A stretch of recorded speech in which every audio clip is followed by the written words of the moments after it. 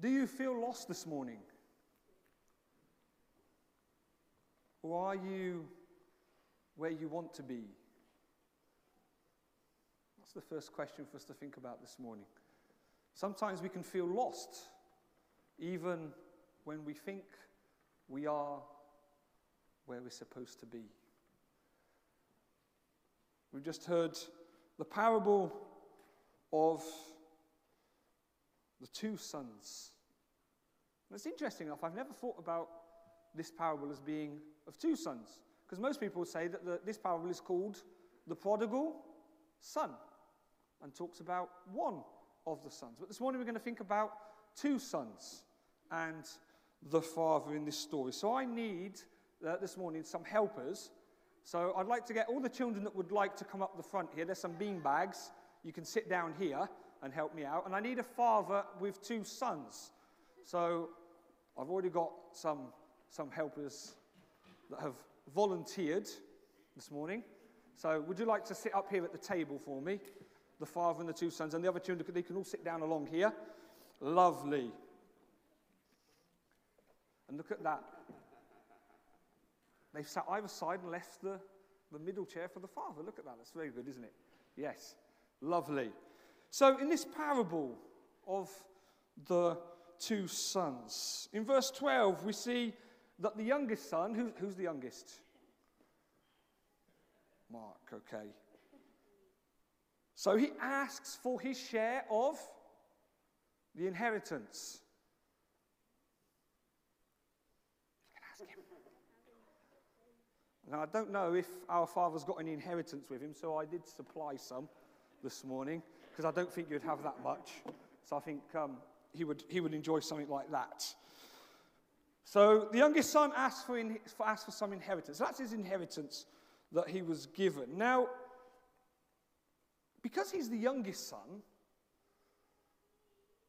his inheritance he would only be entitled to his inheritance after the eldest son, and the eldest son would get the biggest share of that.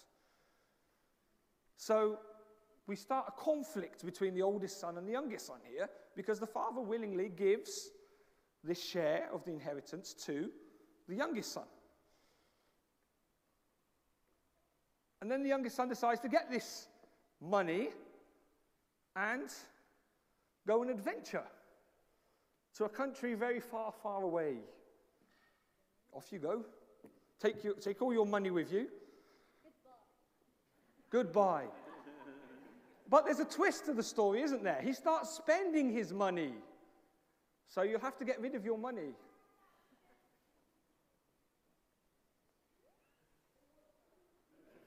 And you can get rid of it however you like. So you can give it to whoever you want. Share it around. Spend it all, as happened in the story. Take that. There you go. Yes. Take all of it. Okay, just mind we don't hurt anybody, please. You can give some to the adults as well, mind. If not, they might feel left out. Yeah. Lovely. Let's include everyone. Good. So we see with the youngest son a foolish ambition to be independent. Now, I don't know about you, but when we're young, about this age, like these lovely children here, they seem to gets to a point where we want to be independent, don't we? We want to choose our own clothes, we want to choose where we go, what time we come back. It starts very young now, I must say. I've got a 2.5-year-old, and she already starts choosing what she wants to wear, and starts having a few arguments with Mummy. I don't want these shoes, I want those shoes.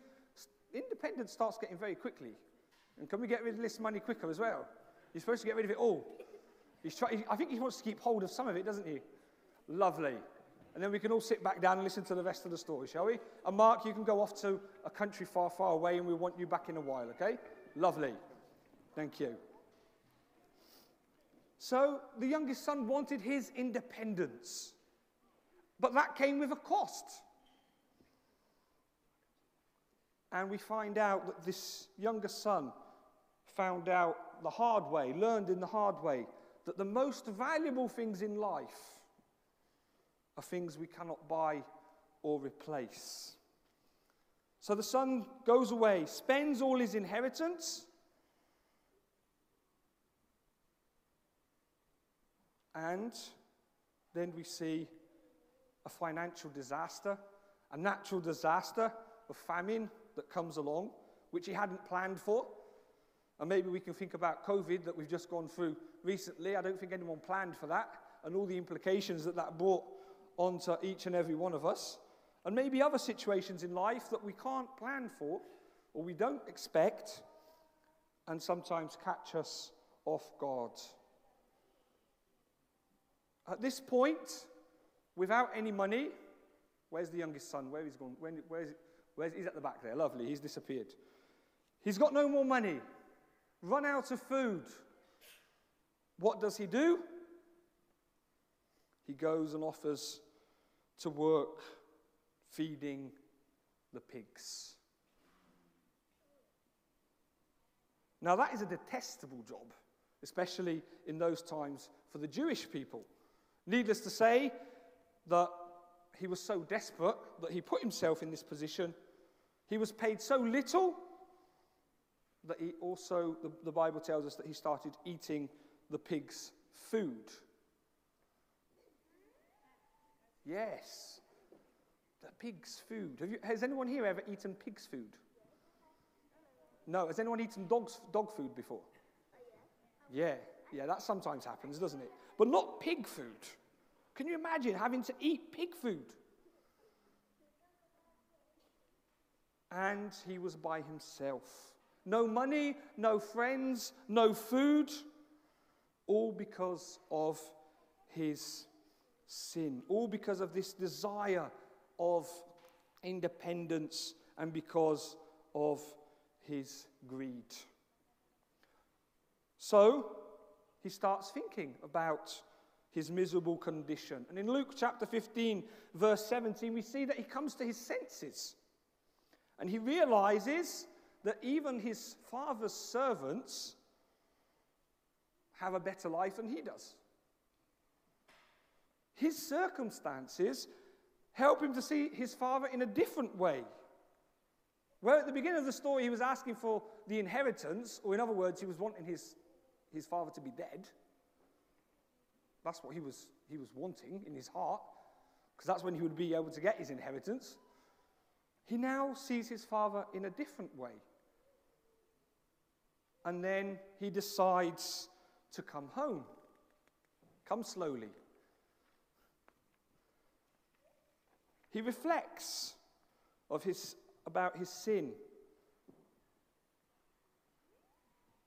And he admits his wrongdoing. And when he returns home, he's prepared to fall at his father's feet and beg for his mercy. Now, wait a minute. Different from the other two parables that come before this one, where we have the lost coin and the lost sheep, we see people looking for something that is lost.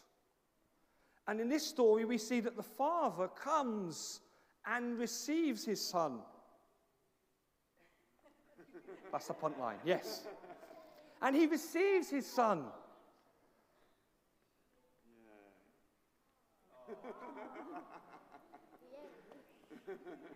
And it was definitely like that, I can tell you. Showing us how God loves each and every one of us. And how God feels when we repent from our wrongdoing. So this is the youngest son, son number one. And not because the parable says that it's the youngest son, that all younger sons or younger daughters are like that. But some of us are. Maybe we are the younger ones. Maybe we are the older ones. But sometimes we have this kind of attitude.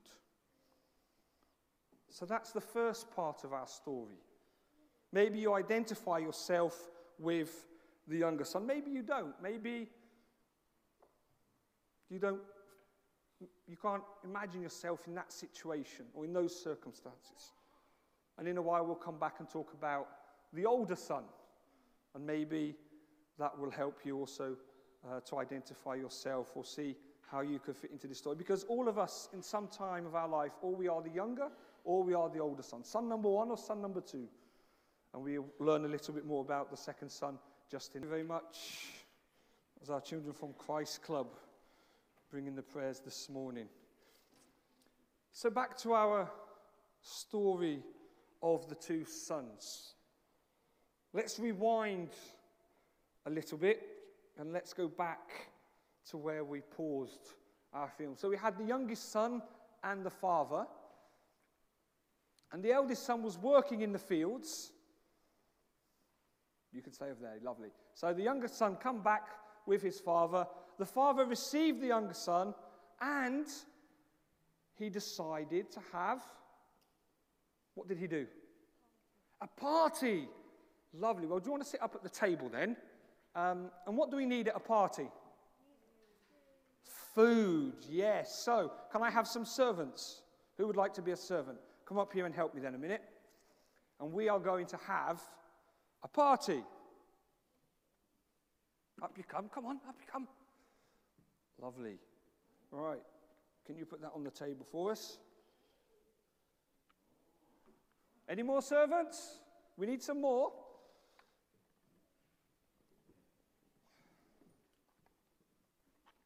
Lovely. Put that all on the table for them to have a lovely party. Oh, there you go.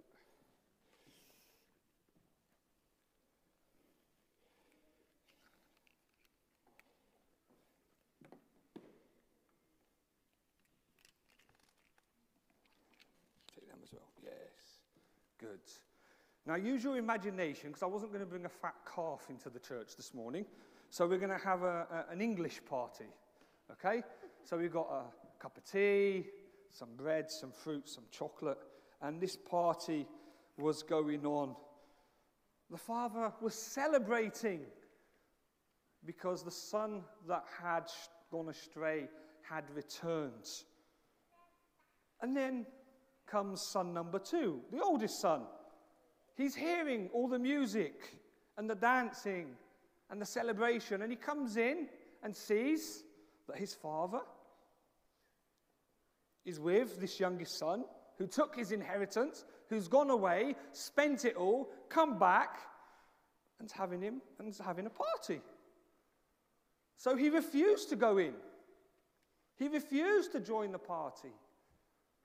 And then again, the father goes towards his son.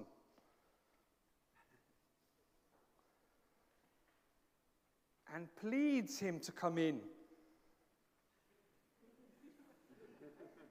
And like older children do, he answered back. No. I've been slaving for you. A bit of exaggeration, obviously, like some of us do towards our parents sometimes. You haven't even given me your youngest goat, and you're giving him a lovely English tea party. He spent all his money. How do you do this? And the father answers to him, you are always with me. Everything I have is yours. But we need to celebrate and be glad because your brother has returned. The story doesn't tell us if the son did join the party in the end or not. But so you're not standing for the next half an hour, I'll let you sit down. Half an hour was a joke. I'm not going to be half an hour either, don't worry. But we see with the eldest son, his words and his actions also reveal that he was as lost as the youngest son. His actions were different. His words were different. But deep down, his attitude was the same. He did not understand grace. And Jesus tells this parable, and the similarities that he brings when he talks about the older son, he's talking about the Pharisees and the teachers of the law. And maybe we could put here Christians like you and like me that had no room for forgiveness. They saw God maybe as being rather stingy in his blessings. They couldn't understand about grace and about the forgiveness of God. The older brother focused on himself, on his own service. He was so consumed with justice and equity, as he saw them, that he failed to see the value of his brother's repentance and return home. The older brother and the religious leaders of Jesus' day failed to realize the words that we read in 1 John chapter 2, verses 9 to 11, that say, anyone who claims to be in the light but hates his brother is still in the darkness. Whoever loves his brother lives in the light, and there is nothing in him to make him stumble. But whoever hates his brother is in the darkness. He does not know where he's going, because the darkness has blinded him. So we have two sons, two different actions, two different feelings, but both of them needed forgiveness and needed the grace of their father. And to conclude, let's think about this father. What a picture of God's love, God's grace, God's heart full of compassion for his children, whether they are those that are by his side but are lost, or who stray away and are as lost. He stands ready to welcome the returning sinner back home with joyous celebration. The lost son was satisfied to return home as a slave, but to his surprise and his delight, he's restored back into the full privilege of being his father's son. He came back willing to be his father's servant, but his father restored him as a son, gave him the best clothes, put on a party, honors and celebration for him who had gone astray. The parable of the prodigal son is one of Scripture's most beautiful pictures of God's grace. We have all sinned and fallen short of the glory of God. We read that in Romans chapter 3, verse 23. We are all prodigals in that we have run from God in many different ways. Maybe we have selfishly squandered our resources. To some degree, we may have been wallowed in sin. But God is ready to forgive, and he will save, not by works, but his grace through faith. The question is this morning, are we ready to ask for forgiveness? No matter what we've done, where we've been, who we are, if we are willing to ask for forgiveness, our Father is willing to come and greet us with his arms wide open. Can we ask for forgiveness? Is it easy to ask for forgiveness? Not always. But with God's help and the help of the Holy Spirit, we can come to our Father and be received home. May God help us, and may God love us as he does every day, no matter what we've done. And may we be happily restored with our Father through his love and through his help.